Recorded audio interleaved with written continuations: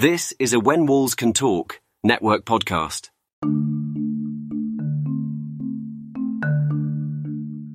If you're like me and have had an interest in creating your own podcast, but don't really know where to get started, let me tell you about Anchor. Anchor is the completely free creation tool that allows you to record and edit your podcast right from your phone or computer. Once you've finished recording, Anchor will distribute your podcast for you so it can be heard across all podcast streaming platforms. You can make money from your podcast with no minimum listenership right from your very first episode. It's everything that you need to make and distribute a podcast all in one place. To get started, download the free Anchor app or go to anchor.fm to get started.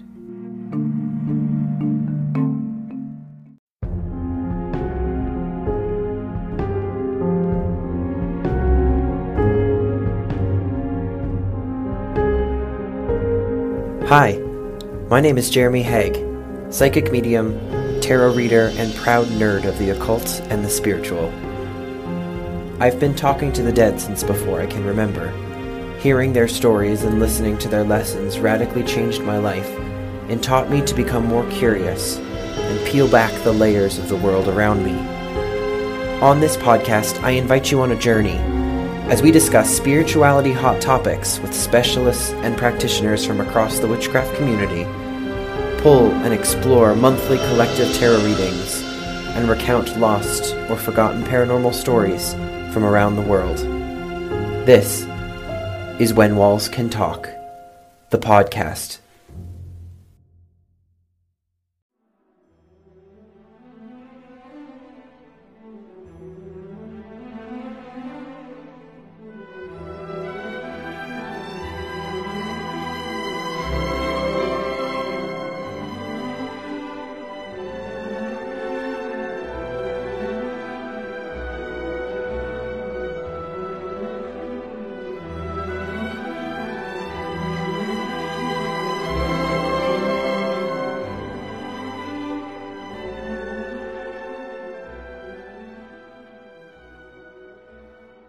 Oh my god, it's so good to see you. It's good been to see so you. long. I miss you. I know we need to get together soon. This is Shale, the cohort of our illustrious Cheyenne, aka the other half of Ouija Boards and Midnight Marks. What have you been up to? What's been happening in your life since our listeners saw you last? Because they saw you at the beginning. Yeah. Oh my gosh. Has it been a year? It's been almost. Well, I guess it was April, wasn't it? Which is oh my gosh. That's wild to just think about. There's been so much that's gone on. No, I know. Well, I have a very busy day job. I'm a government employee in the daytime.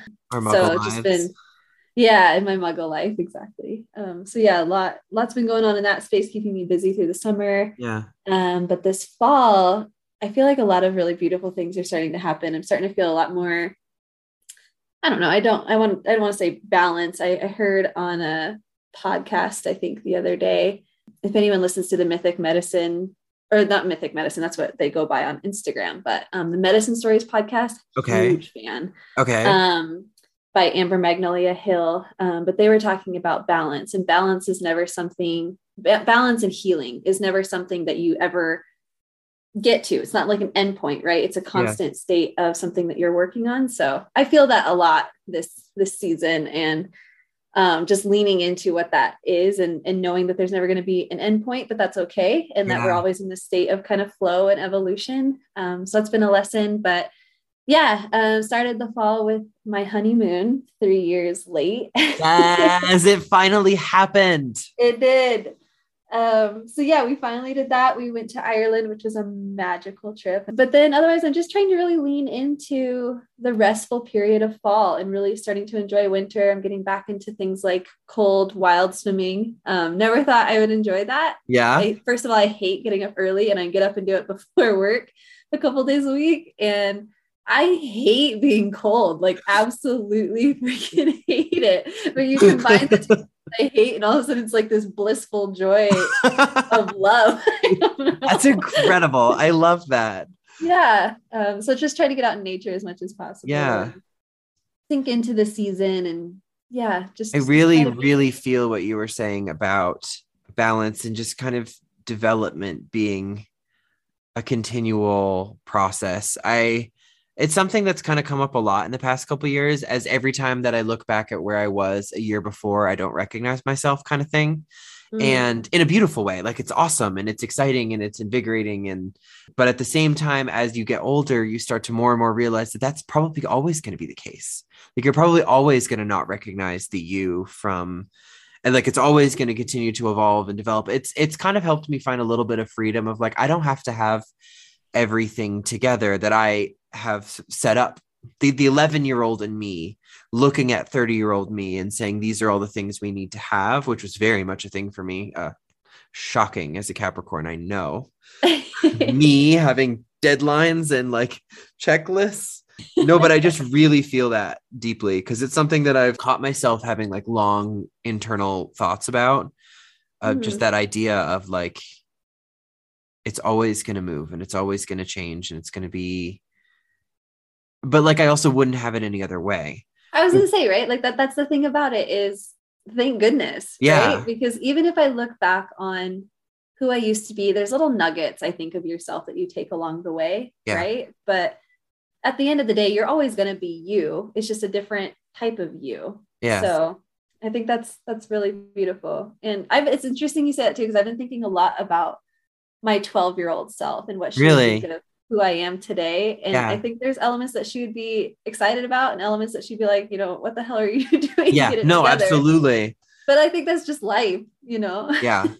And I think being able to notice the growth is also what makes it makes life worth living. And I feel like that's such a funny, like little phrase to say, but like, so it's just those moments of like, oh my God, I recognize that me 6 months ago couldn't have made whatever decision I'm making in this moment that I recognize to be the better choice for me or whatever. Like those moments, those little checkpoints of like, wow, I just noticed my growth. Those moments where you can give self congratulations. I think those are the ones that I'm working on right now because I'm really good at the ones where like, well, that hasn't changed in 6 months. And I wish I had, no, I just really feel what you were sharing.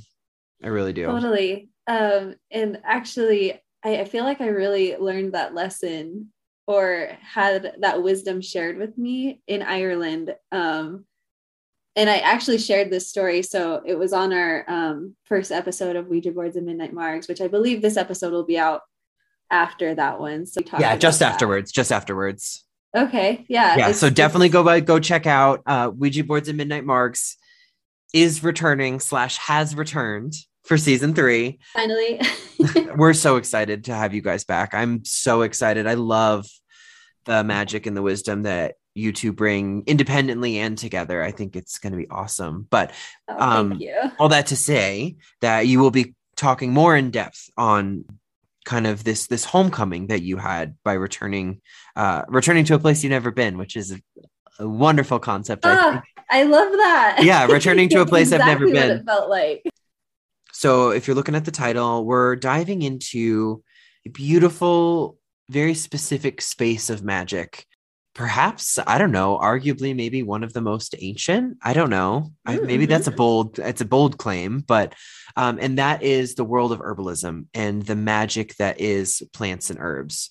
I'm excited because to be honest, this is one of the areas of like this a spiritual path of folk magic, of the witch path that I probably know the very least about. So I just want to really quickly touch on what you said about arguably that herbalism could be the oldest or one of the most ancient forms of magic. And I would agree with that. And the reason I say that is because we as human beings, if you look back thousands and thousands of years, our survival depended on our relationship with the land. Yeah. And understanding how to fit into that network, because we're not separate from the land. We're not separate from Earth as much as like modern society would want you to think so. Yeah. We're very much interconnected. We're all part of the same network and we all depend on each other. The plants depend on us just as much as we depend on them. And it's this reciprocal relationship. And so I think one of the earliest forms of magic is really connecting with plants on a spiritual level, in addition to what they can do for our physical body and our physical nourishment, but understanding our place in the world was really done through our understanding of how we interact with plants. So just wanted to validate your argument there. Thank you. No, thank you. Because as soon as I said it, I was like, I don't know that that's true. But when you say that, of course it's true. It's one of the earliest resources that man or early man or whatever, wherever we came from, that we would have had available to us. Yeah. And that's what magic really is at the end of the day, right? It's not Harry Potter type crazy stuff. It's an exchange of energy, right? Yes. And that's what our interaction with plants really is an exchange of energy in a very intentional and meaningful way. So yeah. For all of our kind of aspiring or inquiring or new witches out there, if I was to ask you with no context, no background, what is herbalism? It's a big question, but I just was curious kind of what is herbalism to you and what does it mean? Yeah, wow. That is such a big question. And it's so funny because up until we were really prepping for this episode, I haven't really asked that question of myself that directly. Like, what is herbalism? Yeah. Oh gosh, there's so many different answers I feel like we could have for it. Yeah. I mean, I guess in the most basic form, herbalism is working with plants in such a way that we can seek healing. It's a form of healing modality. So we work with plants in a physical, emotional, and spiritual way to bring that nourishment to our bodies, to bring that healing. Yeah. I guess taking it a step further, herbalism to me is so much more than that. I think plants have so much more to offer than just the physical healing of our bodies, or even the emotional and mental well-being of our bodies as well, and our spiritual self. But I think plants have so much more to teach us. And I think to me, herbalism is a state of constant learning and receiving gifts in that way from the plants as teachers themselves. They are our most ancient teachers, if you really think about it. And we have so much lessons to learn when it comes to things like even just having an understanding of a reciprocal relationship with nature. And what I mean by that is in today's society, we do so much taking, right? And we don't really know how to give back anymore. We take from the land, we take from nature, we take resources. When you even think about the term natural resources, right? Which is so interesting because no, that's true. I never thought about that. Yeah. And we've kind of reduced nature down to that. It's just a resource. And it's really kind of funny to think of it that way because my husband and myself are both children of parents that worked in natural resources agencies. So it's been like kind of a really interesting development in our adult life, like coming to balance those two things of what does conservation really mean if we're looking at nature as an available resource. Yeah. So interesting. It's super interesting. But yeah, I think that's an element of herbalism is learning what nature has to offer us and what lessons we can take from that, but also how do we give back to the land? And then herbalism is about stewardship too. So how do we, using the tools and resources that are available to us, make sure that the land is going to be healthy, happy, and thriving for future generations to come? But also herbalism, especially for me, is about ancestry. So a lot of people of European descent, especially, and this is what drew me to my apprenticeship, Tanya. I'll be talking a lot about her tonight, I'm sure. I've met her and I love her. She's an incredible teacher. I rave about her all the time. I think she knows how much I love her and I'm so grateful for her. But I think that's what I kind of have sought out as a mission for myself, because especially us of European descent, living in places like the United States. And I don't want to speak for everybody, but I think there's a lot of people like myself who have experienced generational loss or ancestral trauma as a result of, our ancestors coming to places like this and assimilating to the culture or practicing in things like colonization and contributing to trauma of First Nations peoples. And And there's a lot there, right? Yeah. And so for many of us, it's actually kind of sad. And I've talked about this on Ouija boards and Midnight Marks, but a lot of us can't really trace back to even beyond our great grandparents. We don't know what our lineage looks like. And so at one point, all of us, regardless of where you came from, were indigenous. At one point, all of us lived in a society where we were in connection with the land. We lived by the moon cycles, and we depended upon our relationship with the plants.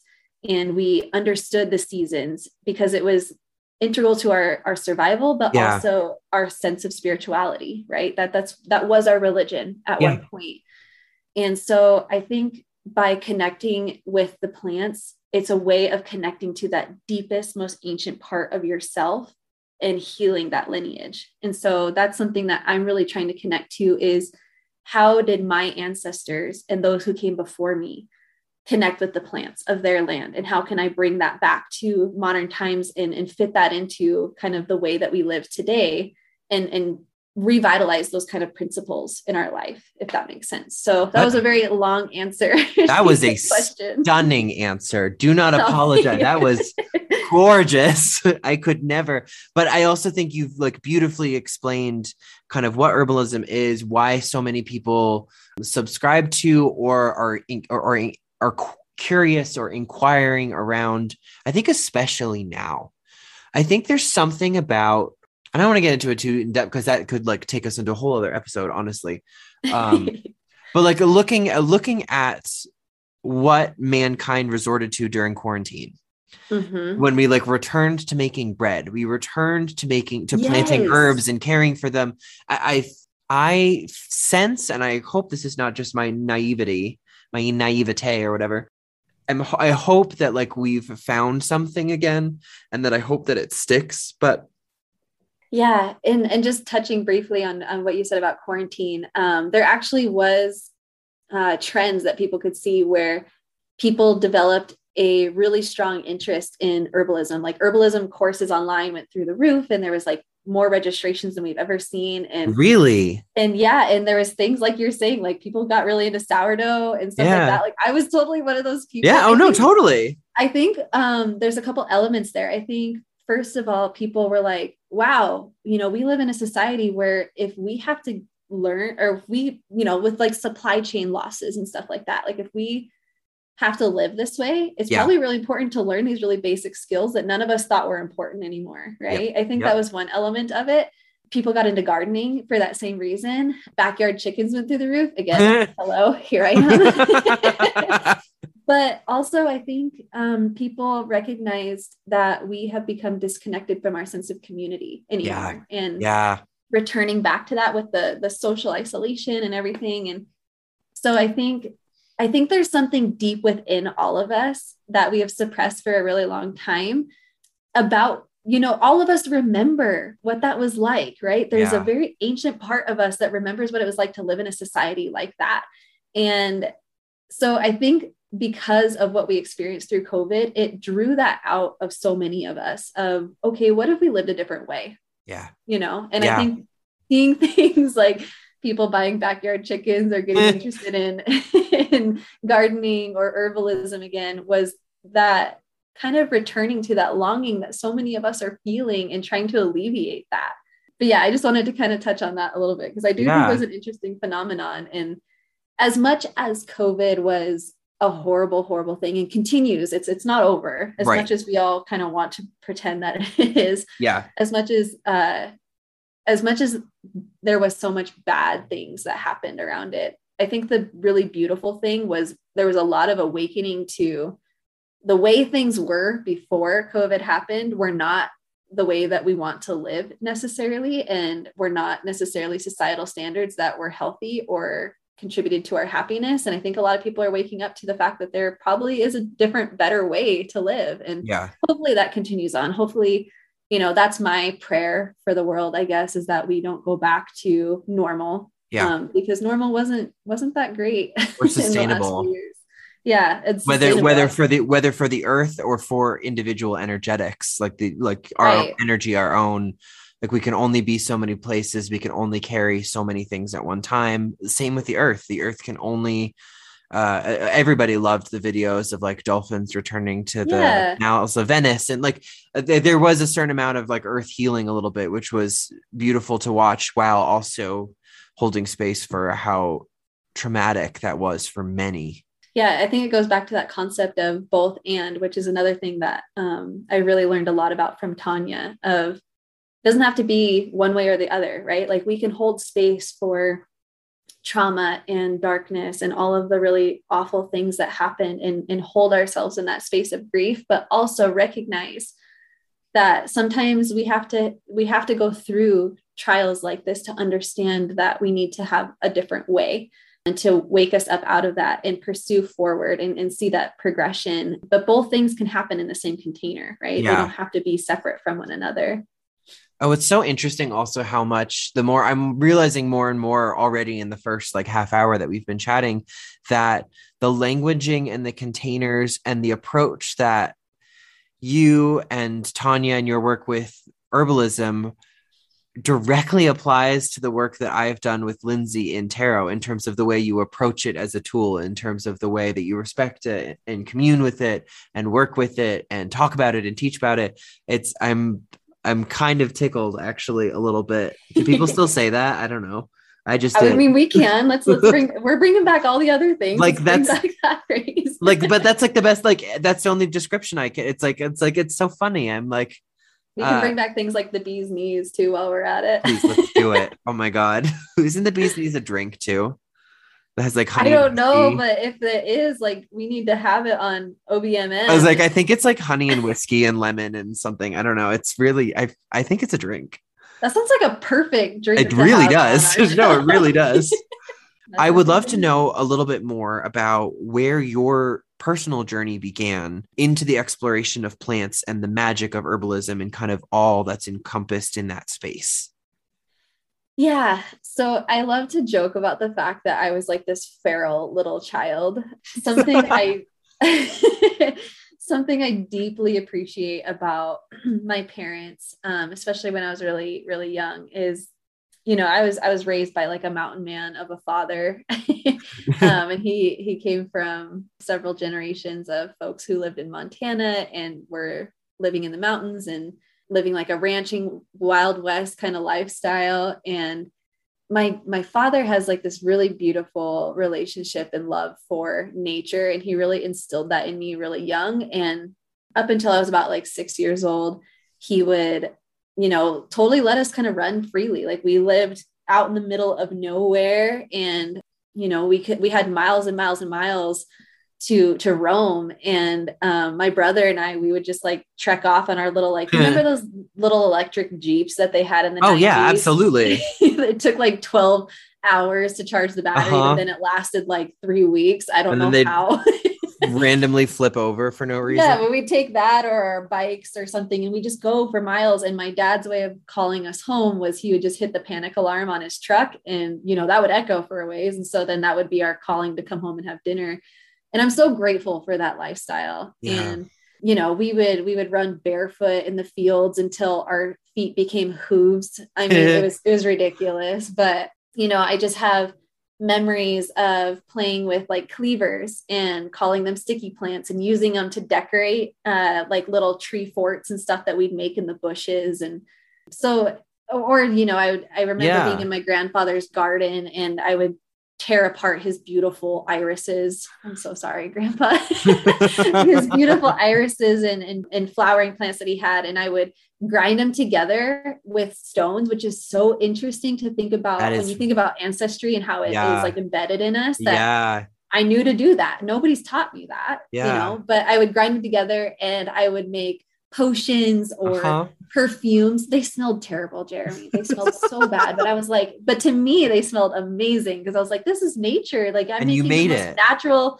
perfume you could ever think of, you know? But I guess kind of long story short, my dad was actually the one that really instilled in me a love of like foraging and, you know, connecting with the land. And so I grew up not necessarily learning medicinal plants from him right away. It was more like picking berries or learning about different types of kind of like food resources and more of that like wildlife survival type of a thing. But it was actually very interesting because later in life, because, we have separate kind of beliefs, like politically and stuff like that. And we can have a good debate once in a while, but we always really connected on our love of the outdoors and all of those things. And he was a wonderful, wonderful teacher in that way. But what was really interesting is later in life, I came back from grad school, and, after you come from like the higher ed and stuff like that. And I was living in the city. I had been living in the city for, almost a decade at this point. And I came back to very rural Montana to spend time with my grandmother and to just kind of get my feet under me while we were looking for the start of our career and all of that. And I was just like, you know what, I don't have a job right now. And I'm in this kind of state of limbo, and I'm really kind of feeling this disconnect with nature. I haven't really been able to be in a place where I could explore that for a really long time. And I'm back in the mountains again. And I was just like, I'm really interested in herbalism, and it's been something that's been calling to me for a long time in my life. And I had been thinking about that. And then it was actually really funny. I was watching American Horror Story. And, Which just one? Saw one at Coven. Obviously. Of course. That's like, obviously. Well, and I think part of it too, because I went to grad school in New Orleans. So I was kind of missing New Orleans a little bit. Yeah. Like, I'm just going to kind of dive into this. It was really tapped into Halloween. But anyway, I saw one of the witches on there doing stuff with herbs, and it kind of clicked again where I was like, okay, I've been thinking about this for a while. I feel like this is kind of a sign. And so then that day I just started looking up like herbal classes online, and I discovered the Herbal Academy, which is a really comprehensive online school that a lot of people know about and are familiar with, but started kind of dabbling in it there. But what's so special about this is I went home to my dad's house for Christmas that year, and all of a sudden he had all these like tinctures out. And I was like, what the hell? Like, I just learned about this. And I was like, and he had not done that. Our like all growing up, he had never made medicinal medicine. I knew he studied botany in college and had like a really strong interest in it, obviously. Yeah. But I came home for that Christmas, and he was messing around with tinctures and everything. And he was like, yeah, I've always had an interest in this. I never really pursued it until now. And he's like, now I have a lot more free time on my hands. And he was making salves and all this kind of stuff. And I was just like, how crazy is it? That is so crazy. Both like started pursuing this at the same time. And it's again, that thing that connects us. Like he and I, when we get together, we can just nerd out about plants and herbalism till the end of time, you know? And so yeah, it was just something that really connected us. And then I just started pursuing it kind of in my early 20s, and then I always, of course, wanted to understand more about the spiritual side of herbalism. I'm of course interested in the sciencey part of it, but Western herbalism as it stands doesn't really appeal to me that much. Yeah. But I've always been drawn to Irish culture, always felt it in my bones. Just, I could hear Irish music and it spoke to me on such a soul level. Have wanted to visit Ireland for as long as I can freaking remember. Yeah. And so actually moving here to Colorado, I saw one of Tanya's classes on the Way of the Wild Witch. And this was something that I was trying to lean into, was more of my witchy side and, trying to understand that side of myself. And when I went to her class and she, set up an altar in this really cool sacred circle, and she just started talking about what a witch was to her and in her tradition. And it was just like fireworks went off. And I was like, this is exactly how I feel about it. Like the way she described magic and the way she described her tradition was exactly how I felt. And so just felt such a strong connection with her and really wanted to take her apprenticeship. And of course, COVID was crazy. And so that year I couldn't really do it. But then this last year I was able to take that training with her, and it just changed everything. It changed my entire life to be able to connect to herbalism in the way of my ancestors. And not all of my ancestry is from Ireland. I have a lot of Scandinavian descent and French and German, which I do want to start exploring more as well. But to really connect to something that I felt a longing for in my soul for so long was truly magical. I mean, that's about as much magic you can imagine in the sense of the word. So long story short, it's been kind of a ebb and flow throughout my life, with it becoming more of a passion and something I want to do more full time in my life, a lot more in like the last 5-6 years, I would say. I love that it's been a constant too. I Yeah. love that it's something that's come up time and time again. I think that's amazing. And I love the fact that provides something for your family to still connect on while other things might be challenging to connect on. I just think that that's a beautiful thing that herbalism and kind of the study and love of plants has provided for you.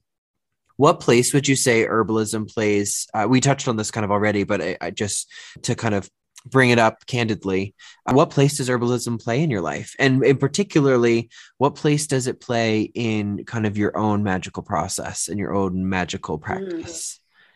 Yeah, that's a really good question. I guess herbalism in my kind of magical life and in my daily life is that I feel like herbs are the conduit through which I experience magic on a daily basis, or is more my spiritual practice. Like I'm not somebody who is super good at like other types of divination. I would say like I dabble in tarot. Yeah. I dabble in runes. I dabble in all of the kind of witchy things, but plants is where I feel it's a gateway. Plants is where I feel spirit. Right. Like when I'm making my herbal infusions at night, that's my way of speaking intention into what I hope the herbs will help me to achieve the next day. Or I express gratitude back to the land, or through the plants, I'm learning how to better connect to the lunar cycles and learning that lunaria, right. And how to make medicines under a certain lunar energy and how they'll have a different impact than a different time of the month, right? Or learning how to live in harmony with the seasons and how in the fall we should be consuming and working with medicines because that's where the energy of nature is at that point in time. That's where the healing is. Whereas in the spring, we're working with all the little baby sprouts and greenery, right? So I think it's just more of my connection to my spirituality and my daily divination is through the plants, in addition to, bringing plants in for nourishment and physical healing as well.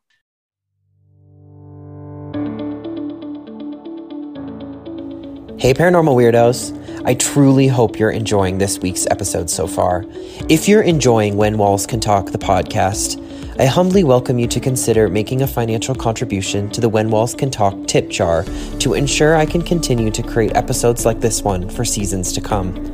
Your financial support helps to cover operating costs like recording equipment, editing software, marketing materials, music rights, and helps with the purchase of books, historical publications, and research materials to ensure that every episode is as professional and as well constructed as we possibly can. If you're interested in making a small contribution, and let me tell you that no amount is too little, please feel free to hop on over to PayPal where you can tip us through my email, jeremy@whenwallscantalktarot.com, or on Cash App through # Jeremy Haig. That's # JEREMYHAIG. There's also a support link in the show notes for this and every episode where you can support us directly as well. Thank you so much for listening to my little sales pitch and for sticking with me through this episode so far. And now, let's get back to the show. So say I was a newbie listening to kind of you share all of this, and this was like really ringing true to me. And I wanted to learn more about like what an herbalist does and what they believe and how kind of what their rituals are like and what kind of the day in the life, I suppose. Like what is that life kind of like? And could you help paint a picture for me? Yeah. So I feel like I can't answer this question. I feel like nobody could. Without getting a little bit on my soapboxy. Oh, no, please. Like, this is a great place to, no, please. So herbalism is accessible to everybody. And that is something I feel extremely strongly about. This is something that guaranteed somebody in your lineage did at one point. It might be as soon as your grandmother. Honestly, like I think people are surprised to learn how much herbalism is interwoven into our lineage, especially because, herbalism was demonized, right? Yeah. Like just like witchcraft, Yeah. it was demonized as something evil, even because it gave us that sense of community and that sense of empowerment and healing and all of the things. But the reason I bring that up is because anybody can be an herbalist, and it doesn't take a crazy amount of professional training and thousands of dollars and all of these things that we feel like we need, especially in a world where we feel like we need to pay tons of money for degrees and stuff like that. Herbalism is the people's medicine. And it's as simple as, I think we were talking about it earlier, it's as simple as you can grow herbs in a windowsill and start working with them, right? You can start connecting with them in whatever way feels right to you. And I'm not saying, that you should open up a shop tomorrow and call yourself an herbalist and start, recommending certain tinctures to people or certain herbal blends, because of course there's a lot to learn. And when you want to work with somebody who puts their trust and faith into you, you should have some sort of formal training. But I guess what I'm getting at is that you don't have to, use this really expensive program that costs $10,000 when you can work with a community herbalist who might, mentor you for helping in their shop or something like that. Like there's many ways to get into something like this, or even just starting to read books. There's so many herbal books out there that have really incredible content that you can really start diving into. But I guess an herbalist is somebody who just starts working with herbs, plain and simple. So if you want to start working with them in your garden, you can. Or I think a lot of us don't even realize, we were talking about this earlier too, Jeremy, that a lot of us don't even realize how much we work with herbs on a daily basis. In your kitchen, I guarantee you have a lot of herbs in your spice cabinet that provide a lot of benefits to you that you probably don't even realize. Or, a bag of tea that you pick up at the grocery store, an herbal tea, that's working with herbs, know? So there's many ways to go about it and start pursuing that, but there's no such thing as like an herbal certification. For example, I think a lot of people get kind of hung up on that. You can get a certificate from a certain type of program that you have gone through, but there is no like board official that signs you off and says, yep, you're an herbalist now. The tarot's the same way. Yeah, exactly. So it is something that's really accessible. And honestly, I encourage people to really start reclaiming this type of healing and this type of knowledge, because it was something that belonged to us and it always has belonged to us, and it doesn't have to be lost. We can bring it back. So I hope that's that's a beautiful answer. And I wanted to kind of take something you mentioned and go off on or elaborate on it a little bit too, just talking about ancestors. And it's something that I really kind of had my eyes open to with Lindsay through the lens of tarot, but I think it's identical through the lens of herbalism too, is this idea of, as we reclaim our own wild nature, our own intuitive, spirit-led communication with these things, whether they be plants or whether they be these 78 archetypal cards, what we're doing is we're healing generational trauma.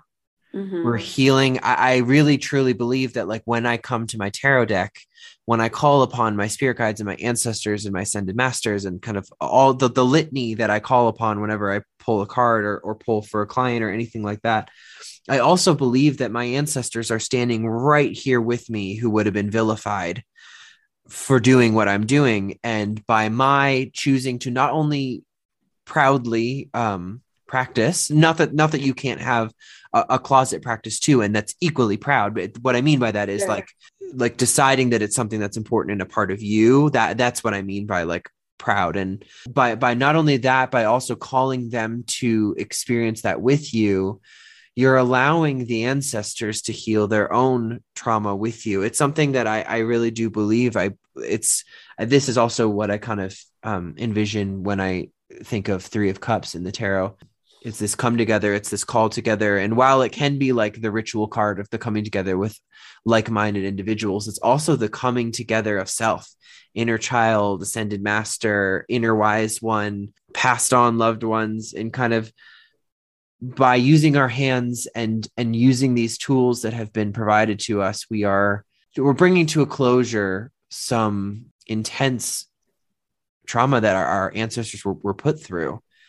And I just wanted to like meditate on that for a second, because it's a really powerful thing to think about in terms of like what a difference that makes in ancestral lines, and kind of being the change of reclaiming that and passing it on.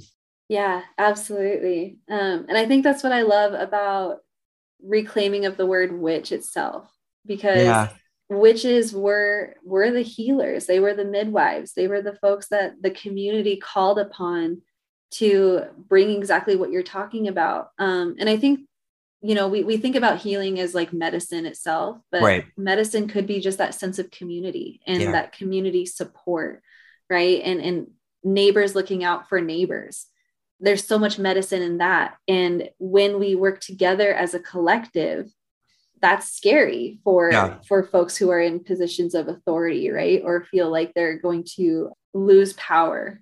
Because when we're individual, it's much easier to separate us and tear apart that network than it is when we're a unit together. And so I think that's what would make our ancestors probably smile more than anything, is for us to push back on separation or this lack of community and come together as community again, because that's what I think led to so much trauma for our ancestors, was that separation that happened and that pulling apart of communities and that support system, and people being kind of pinned against one another is really what led to so much collapse. You know? I mean, Salem witch trials is like a textbook example, right? Which we've already covered on the show, but like that's a clear example of it was a case of people turning against people, neighbor turning against neighbor, a society being ripped apart by suspicion and doubt and fear. What do you think the difference or similarities, I guess, between kind of some modern herbalists or people who are actively engaging with herbs and plants now that differs from kind of our ancient counterparts? Oh, that's an interesting question as well. Yeah. And I don't know, because there's so many different paths of herbalism, right? There's like Western herbalism versus Eastern herbalism. And, you know, there's paths to pursue like ancestral herbalism, which I would consider myself to be on that path. Okay. Or, you know, there's very clinical herbalism. So maybe that's probably the one that I would think is different from the way that our ancient ancestors probably would have practiced. And not necessarily saying it's a bad thing, you know, it's that we have had much more revolution when it comes to science, right? And our understanding of things like germs, even. It's true. How they impact us, and you know, the incorporation of technology and our understanding of the human body from an anatomy perspective and how everything kind of works together. And I would say clinical herbalism is a little bit different from like holistic medicine in that, and not always, again, I don't want to generalize or anything like that, but, you know, there might be a little bit more of a focus on more of an allopathic type of an approach to healing, where it's like you take this herb for this ailment sort of a thing. And again, it's just a different way of kind of pursuing it. It's much more science-based. And maybe there's not as much of the spirituality or the kind of mind, body, spirit connection. As like maybe our ancestors would have practiced back in the day. And then of course, you know, today in herbalism, we have things like shipping where, good point. You know, it's much more accessible to, you know, be able to access an herb that comes from a very remote part of the world that we probably wouldn't access back in the day. And so as part of kind of pursuing ancestral herbalism, this was really important to Tanya's teaching that I so appreciate is can we go back to working with the herbs that our ancestors would have been familiar with versus, you know, trying to incorporate all of these, like, you know, fancy, trendy plants, which have their place. I'm not saying that they don't, but especially for someone like me personally, who is of European descent, I probably wouldn't have worked with herbs like ashwagandha or turmeric or these other herbs that come from more Eastern parts of the world. And while they're still incredibly healing plants, I don't want to say that they're not, or that there's not a place for them. My ancestors probably wouldn't have been familiar with them, but there is something that is similar in my lineage that would have had similar properties.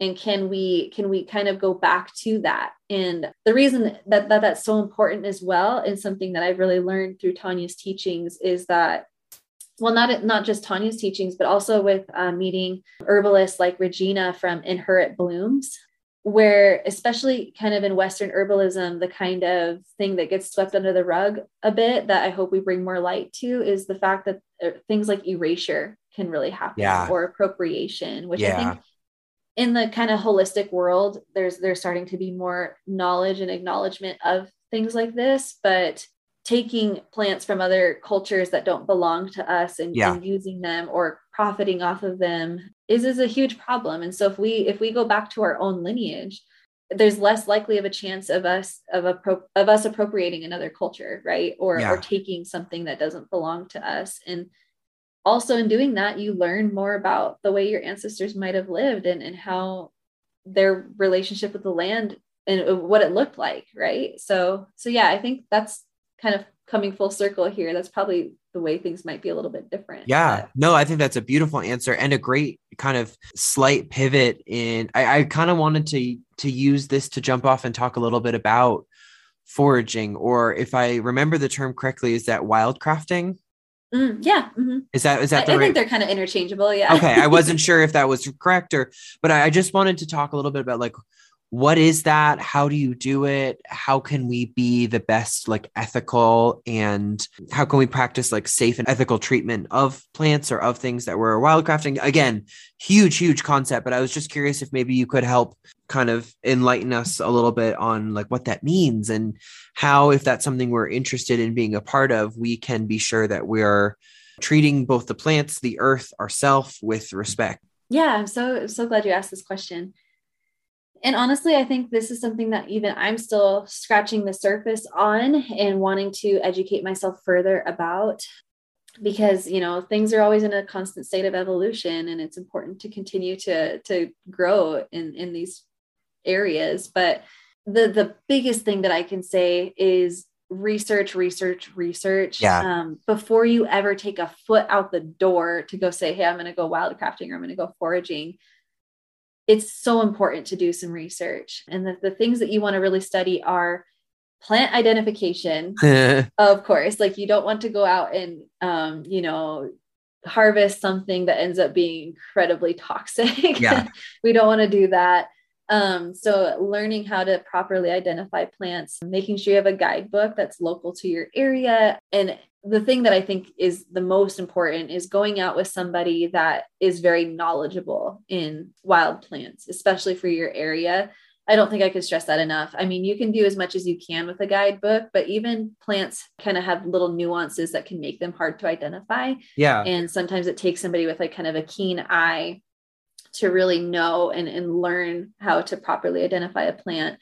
And also you'll learn more from somebody else, right? Like I'm always encouraging people to continue to learn from as many different people as they can, because all folks have something to offer.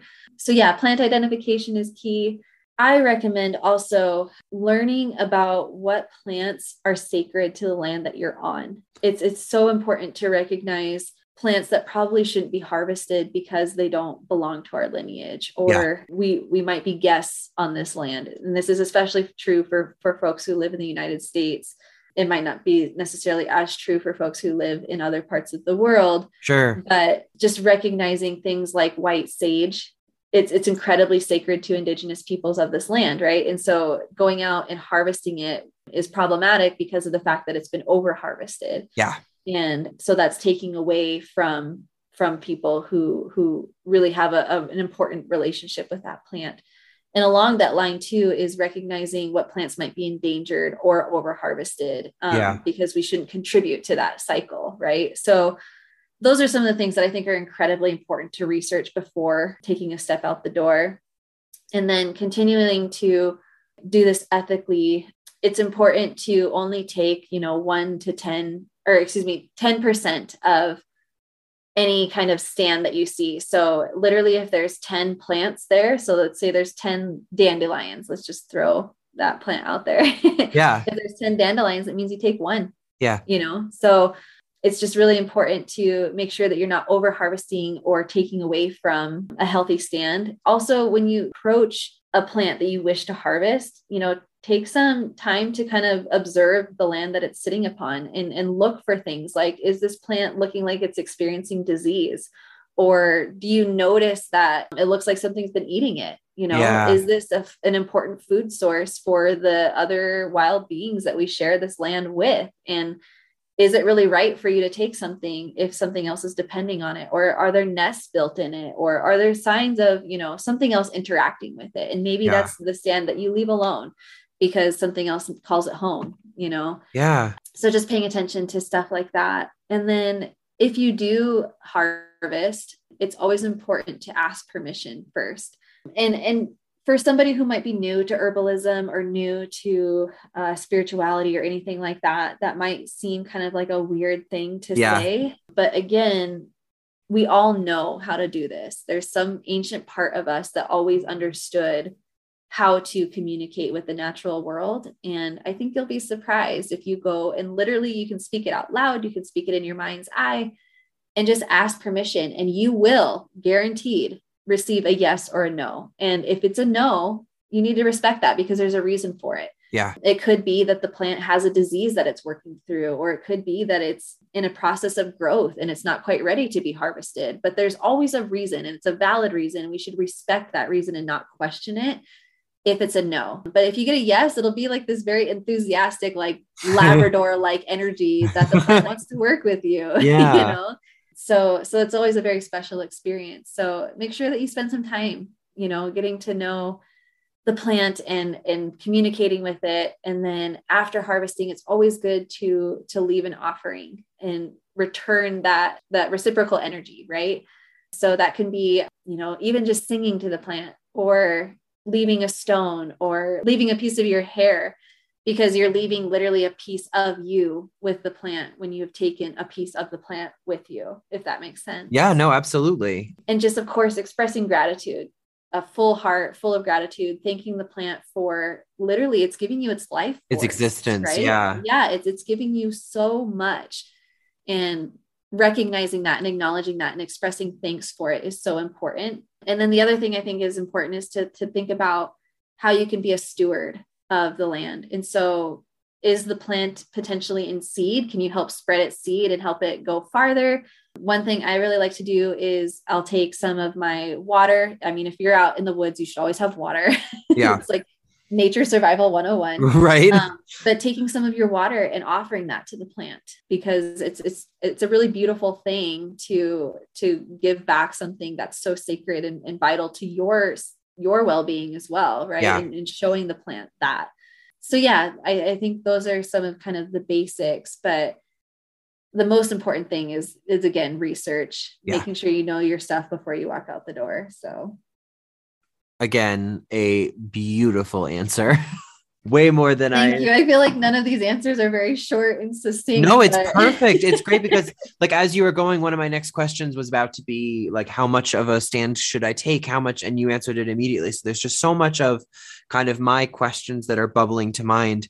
I will say also the kind of thing that I'm left here sitting with contemplating is, and I also, it's again, really similar to my journey with tarot, is that herbalism isn't really just a practice. It's more of a state of being. Oh, yes. And, I love that. and it's a very specific perspective that we choose to take or choose to keep ourselves in. I think that's the place that many newbies may find a little, with every aspect of spiritual life. This is not just herbalism, maybe a little bit uncomfortable or a little different, because what you're doing is you are consciously making a choice to change your perspective from what society has told you should be your viewpoint, should be the goggles with which you look through and experience the world.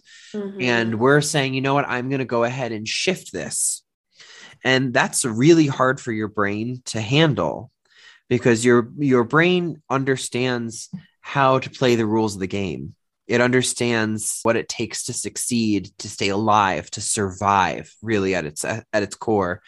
And that sometimes, like, you have to really choose to be a little foolish, to pull from our protagonist of the tarot, the Fool, we choose to allow to be a little foolish in the world's view in order to align with something different. And I think what we're really tapping into when we talk about it here is that different is actually not that different at all. It's just perhaps a little forgotten. Yeah. I'm still stuck on that phrase you just said, to be foolish in the way that the world view. Yeah. There's so much to unpack there when you think about it, because when you do something different from what society deems as normal, even like a path to success, for example, if you were to divert from that path, immediately people always say like, oh, you're crazy. I can't believe you would do something like that. But even if it brings you the most happiness or brings you back in harmony, that's not foolish. But in society's view, it's hard because a lot of us in this culture don't see value in things like happiness if it's not equating to tons of financial money, gain. So that's just such an interesting phrase and something I'm going to really sit on. No, I'm sitting with a lot of kind of what you've been sharing, because it's a really interesting, and it's so much bigger than just, and I did know this. It's not like this part's not a huge surprise that it's so much bigger than just the working with plants and the use of your hands and the ancestral piece. It's even bigger than that, which is something I'm going to have to really like sit with and process, which I appreciate. I'm really interested in and excited by. One other thing that you mentioned a second ago that I was just curious, and I know that not all herbalists work with plants in this way, but I was just curious if it's ever come up for you. Do you have any relationship, spiritual or otherwise, with like noxious or poisonous plants? I love this question. Really? Yes. So actually, poison plants is something that I have I'm very interested in. I haven't gotten to work with them as much as I would like to. I'm not going to lie. There's a lot of fear around it. And I want to work with somebody who's very trained in working. Yeah, no, absolutely. And this is not me encouraging anybody to go try it. It is definitely an experienced, because I don't feel like, and please correct me if I'm wrong, I've never really taken herbalism courses, but I don't feel like it's something that's quite as prevalent in terms of education. Is that fair or is that not fair? I would say that's fair. Yeah. But, I've worked with poison plants in the form of a flower essence. Okay. And so for folks who don't know what like a flower essence is, it's actually medicine that's looking at the vibrational quality of a plant. Okay. So instead of a tincture, for example, which is literally extracting medicinal properties from a plant through a menstruum like alcohol, where you actually, let the plant material sit in that alcohol for at least a month and it pulls those properties out. And then you actually take the tincture. Okay. A flower essence instead is you actually let a plant sit in like a bowl of water and you let it sit under the sun, and the water absorbs the vibrational energy of that plant. Okay. And so from there, then it's diluted down a lot. It's actually diluted down, I think, 3 times total. Oh, wow. So literally, if there's any plant material in it, it's not really there. It's literally like the plant is removed from the water and you just, it's like an energetic fingerprint is left behind. Exactly. Yeah, totally. So that's where I've kind of worked with poison plants. Like I have a Datura essence that I really like to work with. And so poison plants are really interesting because it's more about the lessons that they can offer versus like the actual like internal usage of the medicine. plant. Totally. Yeah. And so what's really interesting about poison plants is that they're really connected to like the underworld. And if folks are interested in this, I really recommend checking out an account on Instagram called Persephone's Path, I believe. And so what's really interesting in some of the stuff that she shares that I find so fascinating is this connection with the underworld and the shadow, right? And that's what poison plants really call us to look into is that shadow part of ourselves, because you can't have light without darkness. Of right? Of course. And so what's interesting about these plants too, is that they really teach us things about boundaries or being really clear in your intention before you approach a plant of this nature. And we talk a lot about this actually in one of our herb corners on Ouija boards and Midnight Mars, where we talk about belladonna. I have like 8 billion disclaimers in that because of the fact it's a poison plant. Yeah.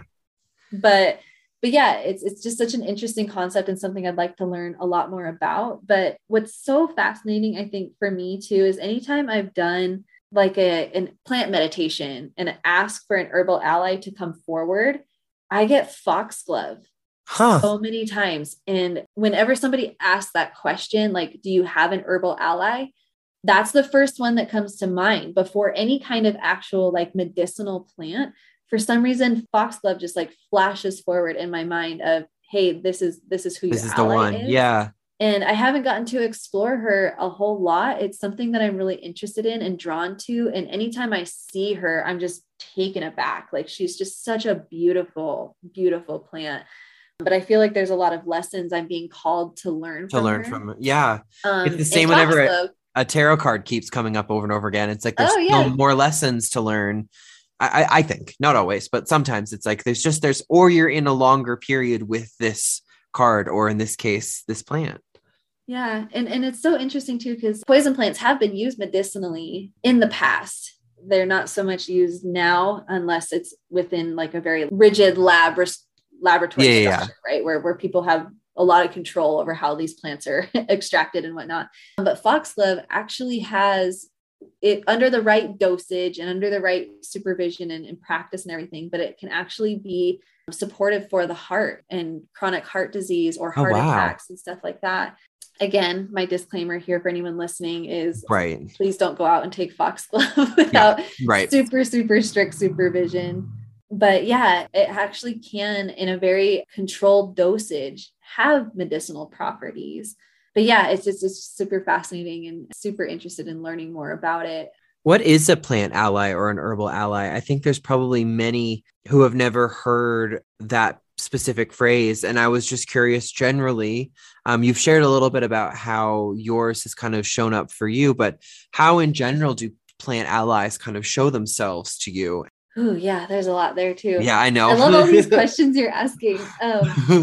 So actually, the term plant ally itself is something I feel like I'm still kind of exploring and wanting to kind of further that definition as well. And putting it into some like spiritual context or something.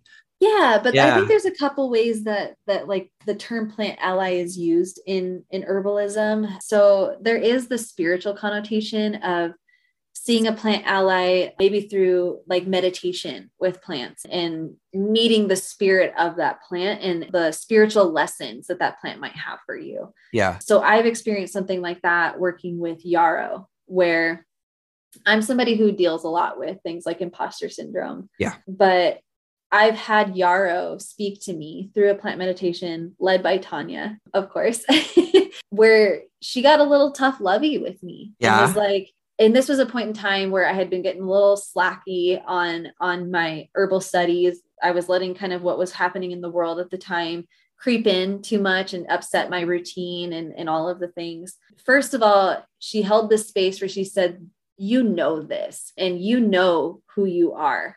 And it's external things that cause you to question who you are. But I want to be the one to remind you that you know who you are. And I think that's one of the biggest lessons that plants can teach us, right? Is that remembering of who we are. We get too caught up in the what ifs or, do we know enough? Yeah. But I guess other ways that the term plant ally can be used is if you're experiencing a certain state of dis-ease, right? And I use that word intentionally because I love it. And it's something that I feel like is really prominent in herbalism is when you experience illness, you are in a state of dis-ease. A disease is not necessarily defining you or happening to you, right? It's more of a state you're in. But certain plants might appear to you or have more of those properties that you're looking for to help alleviate whatever ailment or whatever state you are going through. And oftentimes we can call upon them as allies for that purpose. So let's say you're experiencing something, let's say you're experiencing grief, right? An ally that you might call upon or something that you are seeking for support through that point in time is maybe is hawthorn. Hawthorn's really, really good for the heart and the emotional heart. And especially for things like grief or motherwort might be another one that we might call upon. And so allies can be there for certain states of time as well. But for some too, your herbal ally is just a plant that you feel a super, super strong connection with. And that can be physically and spiritually, emotionally. It's just an herb that you keep coming back to, or, you might try to work with another herb, but just feel this calling back. Right. Yeah. So it could be something like that too, where you just have allies that kind of hang out with you throughout your life and you always feel connected to. And for me, I've had some that really stick with me, like nettle. I feel like will always be an ally for me throughout my entire life because I just feel such a strong connection to it. And I don't see that ever going away. But sometimes too, if you kind of open yourself up, you might have somebody that comes through for that season, or somebody that is there through a state of being that you're going through, or a situation you're in, that they might show up for you and you feel more drawn and called to work with that plant at that time. Or, like in our apprenticeship, I'm going through a second one now. The herbs that we're working with for that month are our allies for that month. There's a reason that our teacher was called to work with those herbs for that month and is sharing them with us. And so we're connecting with them in that way too. So there's, I guess, a couple different layers of ally and then how they show up for you. So again, not a simple answer. No, but also yet again, and I swear I'm not trying to sound like a broken record here, but again, what you're describing reminds me of this is a term that Lindsay's coined, but I think it kind of exists as a concept in tarot in general, and that's tarot anchoring. And that's this idea of like whether or not I'm pulling a card or not, whether I'm on the go, whether I'm living my life, what are the cards that I can turn to when the going gets really rough and I know their energy well enough that they're going to be there to provide medicine for me. And so what I hear you describing in Plant Ally reminds me a lot of a practice of tarot anchoring. And tarot anchoring can be done even just with like closing your eyes and saying, okay, what card wants me to know them today? What card is stepping forward? And then you could also, of course, go to a deck and pull a single card and say, what's my anchor for the day? And I have a couple spreads, some of which we've done on Monthly Tarot Magic on the podcast, where the final card in the spread is either like a promise or what's my anchor or what's the thing I can fall back on. And I feel like that's similar in terms of what herb, what plant can I call upon to help me. I really don't think I realized quite how similar the approach of herbalism and tarot are, at least in the type of tarot that I try to do, which I also think is a little unusual. So maybe I should quantify that by saying soul tarot. I don't know, just to like, this is my experience, and there might be others on here who might not see the similarity as clearly. But to me, I'm just reminded so much of kind of the ideals and the foundational drives that I approach the tarot with in both of these. Honestly, that makes a lot of sense to me. And what's coming to mind is tapping into consciousness, right? Like herbs obviously have consciousness, and that's something that we work with. And I feel like the way that you approach tarot as well, that maybe other people don't see it as, is you don't see tarot as just the cards, right? Like tarot. It's a living, breathing thing. Right. It's that conduit through which you're working with things like spirit and tapping into that state of consciousness. And so it's much deeper than that. And the card itself is just the messenger, the access point. Yeah, exactly. The access point. The like so down, I can like, totally see how they connect. I'm sitting here realizing that we could talk about this forever. Totally, I warned you about it. No, I know. And I like, maybe we should plan to come back for part 2. I do feel like this is a beautiful place now. I kind of want to turn this around now and loop our listeners into this episode a little bit. And I wondered if you could help maybe share some like simple, accessible ways that maybe we could start to include herbalism or work with plants and herbs in our own day-to-day lives, whether that be specifically in a spiritual practice or whether that be in teas, like you've already mentioned a few, honestly. So we can kind of just like build off of what we've already started. But I think that I know that there are people like myself, because I am one of them, who are anxious to bring the magic that is capable within the world of herbalism into my life. And I wondered if you could just help kind of give me some access points.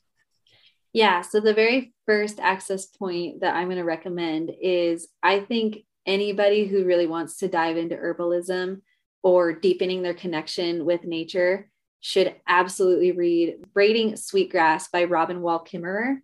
That is an absolutely foundational book that speaks to Indigenous knowledge and understanding the reciprocal relationship that we have with nature. And I think it's just the absolute gateway into building that relationship and building that foundation. So it's not necessarily a book about herbalism at all, but I think it's key to understanding being on this path. Yeah. And I think the other thing too, I think that a lot of people, when they want to start learning about herbalism, get really overwhelmed because there's a lot there. Yeah. And instead of, trying to learn all that you can, right? Start taking it in manageable chunks. And I think the best thing, and I've heard other herbalists talk about this too. And actually, even Samuel Nez, who is on our show on Ouija Boards and Midnight Margs, who's an incredible herbalist and curandero, he talks a lot about it too, but just finding one herb that you connect with and learning all you can about that one herb and starting off slowly that way. Not only will that help you understand more about like the medicinal properties of an herb, but you can also learn the magical properties of an herb, or how to take care of that, how to grow it, and further your relationship with that plant. You can start learning communication and start listening for the messages and the lessons that they have to share with you. And if there's an herb that's calling to you, there's a reason for it. If there's one that just stands out to you all of the time, maybe it's just the rosemary that's in your spice cabinet. There's a reason for that. And you should really lean into it and explore that. But I think that's one of the easiest, most accessible ways to start. But also, there's tons of resources and incredible herbalists online or on Instagram, on TikTok, YouTube. We're really in a really beautiful time. I do think that we often demonize the internet and things like social media, but the beautiful side of it too is that there's so much more accessibility to a network that we probably would never have, right? Yeah. If we didn't have these types of tools at our disposal. I mean, Jeremy, we wouldn't have met. Which I think is really cool. Just exploring some of the folks that are online, I think is really important, or a really good opportunity. And then books, there's so many books that are available at our disposal. And I would like to become a well-rounded spiritualist, and I really want to kind of use that journey for this podcast, which is I get to have beautiful conversations like this one, which I can't thank you enough for kind of helping enlighten me, because truly I'm being enlightened along with all of you listeners. This is something, no, I really am. This is something that I've never really sat down and talked about. I guess selfishly, before we go, I wondered, as you were talking about what herb just kind of even in your home stands out, mine has always been thyme.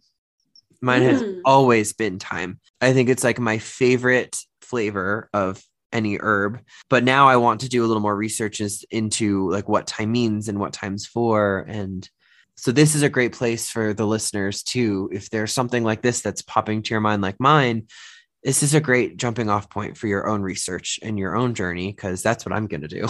Yeah. And I deeply respect that about you, Jeremy. And I think that's one of the things that I definitely want to make sure we talk about before we close this episode, but please, is that concept. And I know we talk about it all of the time in our circle and on Ouija boards, we also talked about it too, but that concept of being an eternal student, right? Yeah. And that, even though I've been studying herbalism for 5-6 years, I feel like I've barely even started.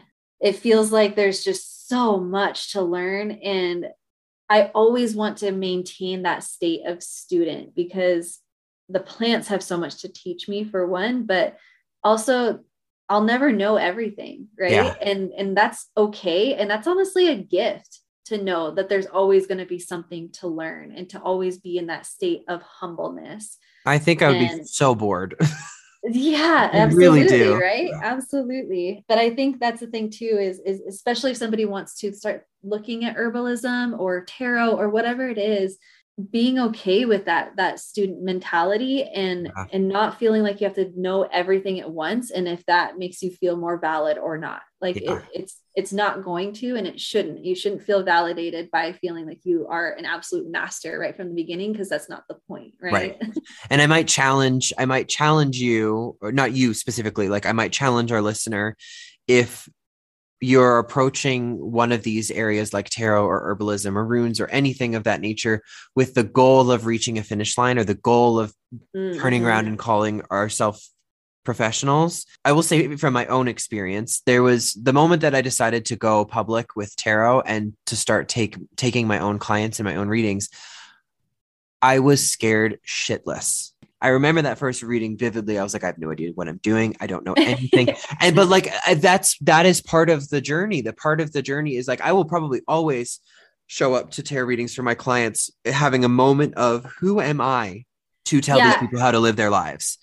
And like, and that's a moment that it comes. I respect it. I acknowledge that it's there. We move on. We generally have a beautiful time together, and whatever is meant to come through me comes through me. But I might challenge you to like really sit and consider, not that you shouldn't do whatever it is that you're setting out to be a professional at, or to be the best at, or to be a guru or a mentor or a leader or a teacher, but like really consider why. And even if that remains the same, that's cool. At least we approach it with the self-awareness that like, I want to be the best at this, damn it. And that's an okay drive. Like, I think that's an okay driving factor for somebody to use that to keep yourself on the path and keep yourself going. But just that self-awareness is important too. Like, why do we want to learn about this, or what's our goal? Because having studied tarot now for 4 years, I think, which feels like nothing when you say that. Right. It really does. I'm like, what am I talking about? 4 years? I still feel like the not only is the finish line never in sight, but I don't want it to be in sight. It's like that. I don't know that I would have the same relationship with tarot if there was ever to be a moment where I would turn around and be like, cool, I know everything there is to know. I don't need to study. I don't need to learn. I can just regurgitate, because that's what it ends up becoming, is I'm just regurgitating. I'm not thinking critically. I'm not being creative. Yeah, I relate so much to what you said about, starting to work with folks, because I've started finally taking the leap to actually working with clients. And it's mostly like close friends of mine and stuff, as I start exploring that space and getting more comfortable with it. But I've started creating custom formulations, and I'm just like second guessing it constantly, but also trying to balance it with intuition and knowing that I've learned these things, right? But it is hard to take those first few steps. And I know it'll get easier with time, but also trying to kind of be excited about being in that space of knowing that you're kind of stepping onto a new journey, and the excitement that comes with that, even if it is a little scary. Totally. Well, then the other thing too is, and this might be specific to tarot, but I think you're just referencing it too, in terms of the intuitive nature of working with herbs, is the first time in a reading, which is generally like the very first reading, that you catch yourself as you're like, just kind of letting it channel through, you find yourself straying away from the definition that you've been taught for a card. And you're like, whoa, what am I doing? No, but like, no, that's actually what you're meant to do. That's what we're meant to do. We're meant to use the energy of our client and the energy of their spirit team that's with us for that reading to deviate from the quote unquote definition, because the definitions or the meanings per se are where we begin. And I think it's probably, I'm guessing it's fairly similar with herbs in terms of the like list of medicinal qualities is just where we begin with them. Then we learn how they like to exist together and what mediums they like to exist inside of. And it's kind of making me excited, honestly, because it makes me feel like, okay, maybe I do know how to start a journey with herbs, because I understand what it is to start a journey with tarot. Totally. And that totally transcends across the board, because, with herbalism, you learn your basic formula and how to make a blend that's specific for somebody. Right. But I can't remember where I read it, but that's what really changed things for me, because I think it's really easy to get mathematical and calculated and linear about how to craft an herbal formulation. Right. But I remember reading somewhere where someone's like, you have your basic formula, but then you get to be an herbalist by being a little creative. And playing with, you could play with flavors, you could play with energetics or or whatever that is, or play with what your intuition says. Like you might have a basic formula that you're trying to help somebody through some sort of ailment, but then, you know, there's an herb that pops up that says, hey, I want to be part of that too. Mm-hmm. And you may not know why right away, but you're feeling it in your gut that it should be contributed to it. And so that's what makes it fun, right? And that's what makes it this beautiful experience, is to be able to weave those things in as well. That's I think when you become a tarot reader too. Yeah. Because I think if every time that I pulled Chariot, I told my clients the exact same thing, I don't think I would have much interest in. I think it would get stale. It would get old really quickly. And I think what makes magic so magical is that it's the weaving together of intuition and our tools. Well, Shael, I can't thank you enough for taking so much time to kind of help me and our listeners kind of crack open the world of herbalism. For all my listeners, at the bottom of the show notes for each and every episode, Anchor has provided me a way to allow you guys to record voice messages for the podcasts. And this is a great way too, that I've been asking the listeners, if you have additional questions for Shael on herbs or herbalism or anything else that we've been sharing about today, and you would be interested in us doing an additional kind of follow-up Q&A episode, please jump in that link. It's very easy. It's like one button. You can record a message. It comes straight to me, and we can include it in the episode, because I do think that we've only just begun to scratch the surface of everything that is herbalism. And I just want to recognize that an hour and 40 minutes is not nearly enough time to really paint a full picture of this. But I would love to get our listeners involved. So please use those links if you want to get involved, want to get your questions in. And if we get enough, I will happily have Shael back to do a follow-up. We might do a follow-up anyway, but you know what I mean? I would love that. I'm always down to talk herbs. So, and hang out with you, Jeremy. I love hanging out with you. And I'm so glad that we got a chance to chat again. And I have a feeling that it'll only increase from here. Where can the listeners find you? So if they have more questions, want to just follow along in your life, want to see what's happening with your herbalism and with Thinning of the Veil Apothecary, where can they find you? Yeah. So I'm most active on Instagram and TikTok. So if folks want to follow Thinning of the Veil Apothecary, they can do so at thinningoftheveil.apothecary on Instagram. And on TikTok, I'm at TOVA.apothecary. So Tova is kind of the short acronym sentiment that we have for her. Yeah. But also you can definitely find me on Ouija Boards and Midnight Margs over with my co-host Cheyenne on our podcast. And we talk herbs a lot over there as well. We have a couple segments every season going forward now where we have an herb corner and we just nerd out on herbs and all of the plant things. So, well, thank you so much, Shael. And thank you. And I'm realizing we might have to do a part 2. We never even got to Ireland. So I know.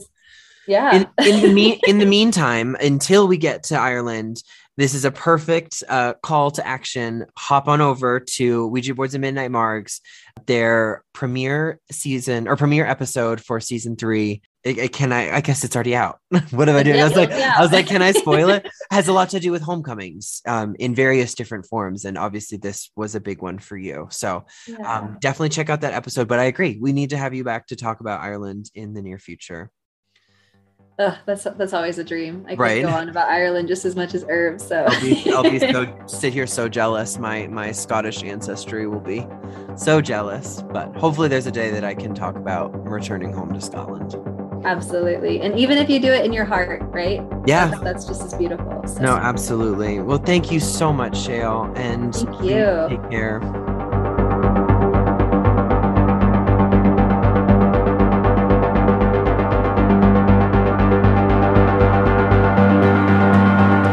This has been an episode of When Walls Can Talk, the podcast, written, researched, and edited by your host, Jeremy Hegg. I would be honored if you'd consider one friend that you think might enjoy this episode and share it with them. There's nothing that brings me more joy than listening to episodes or songs that my friends recommend. So please share the love with your tribe. Listening on Apple Podcasts, please consider leaving us a rating or a comment so that this one-man operation can take off to a whole new group of listeners. Please don't forget to visit my website, www.whenwallscantalktarot.com, to learn more about me, the show, and to purchase our brand new merch finally available on our online shop. Listeners to the podcast get an exclusive 10% off using the code WitchCrew at checkout. Don't forget to reach out to me on Instagram at WhenWallsCanTalk with underscores for spaces, or email me at jeremy@whenwallscantalktarot.com. So long, paranormal adventurers, and I will see you next time on When Walls Can Talk.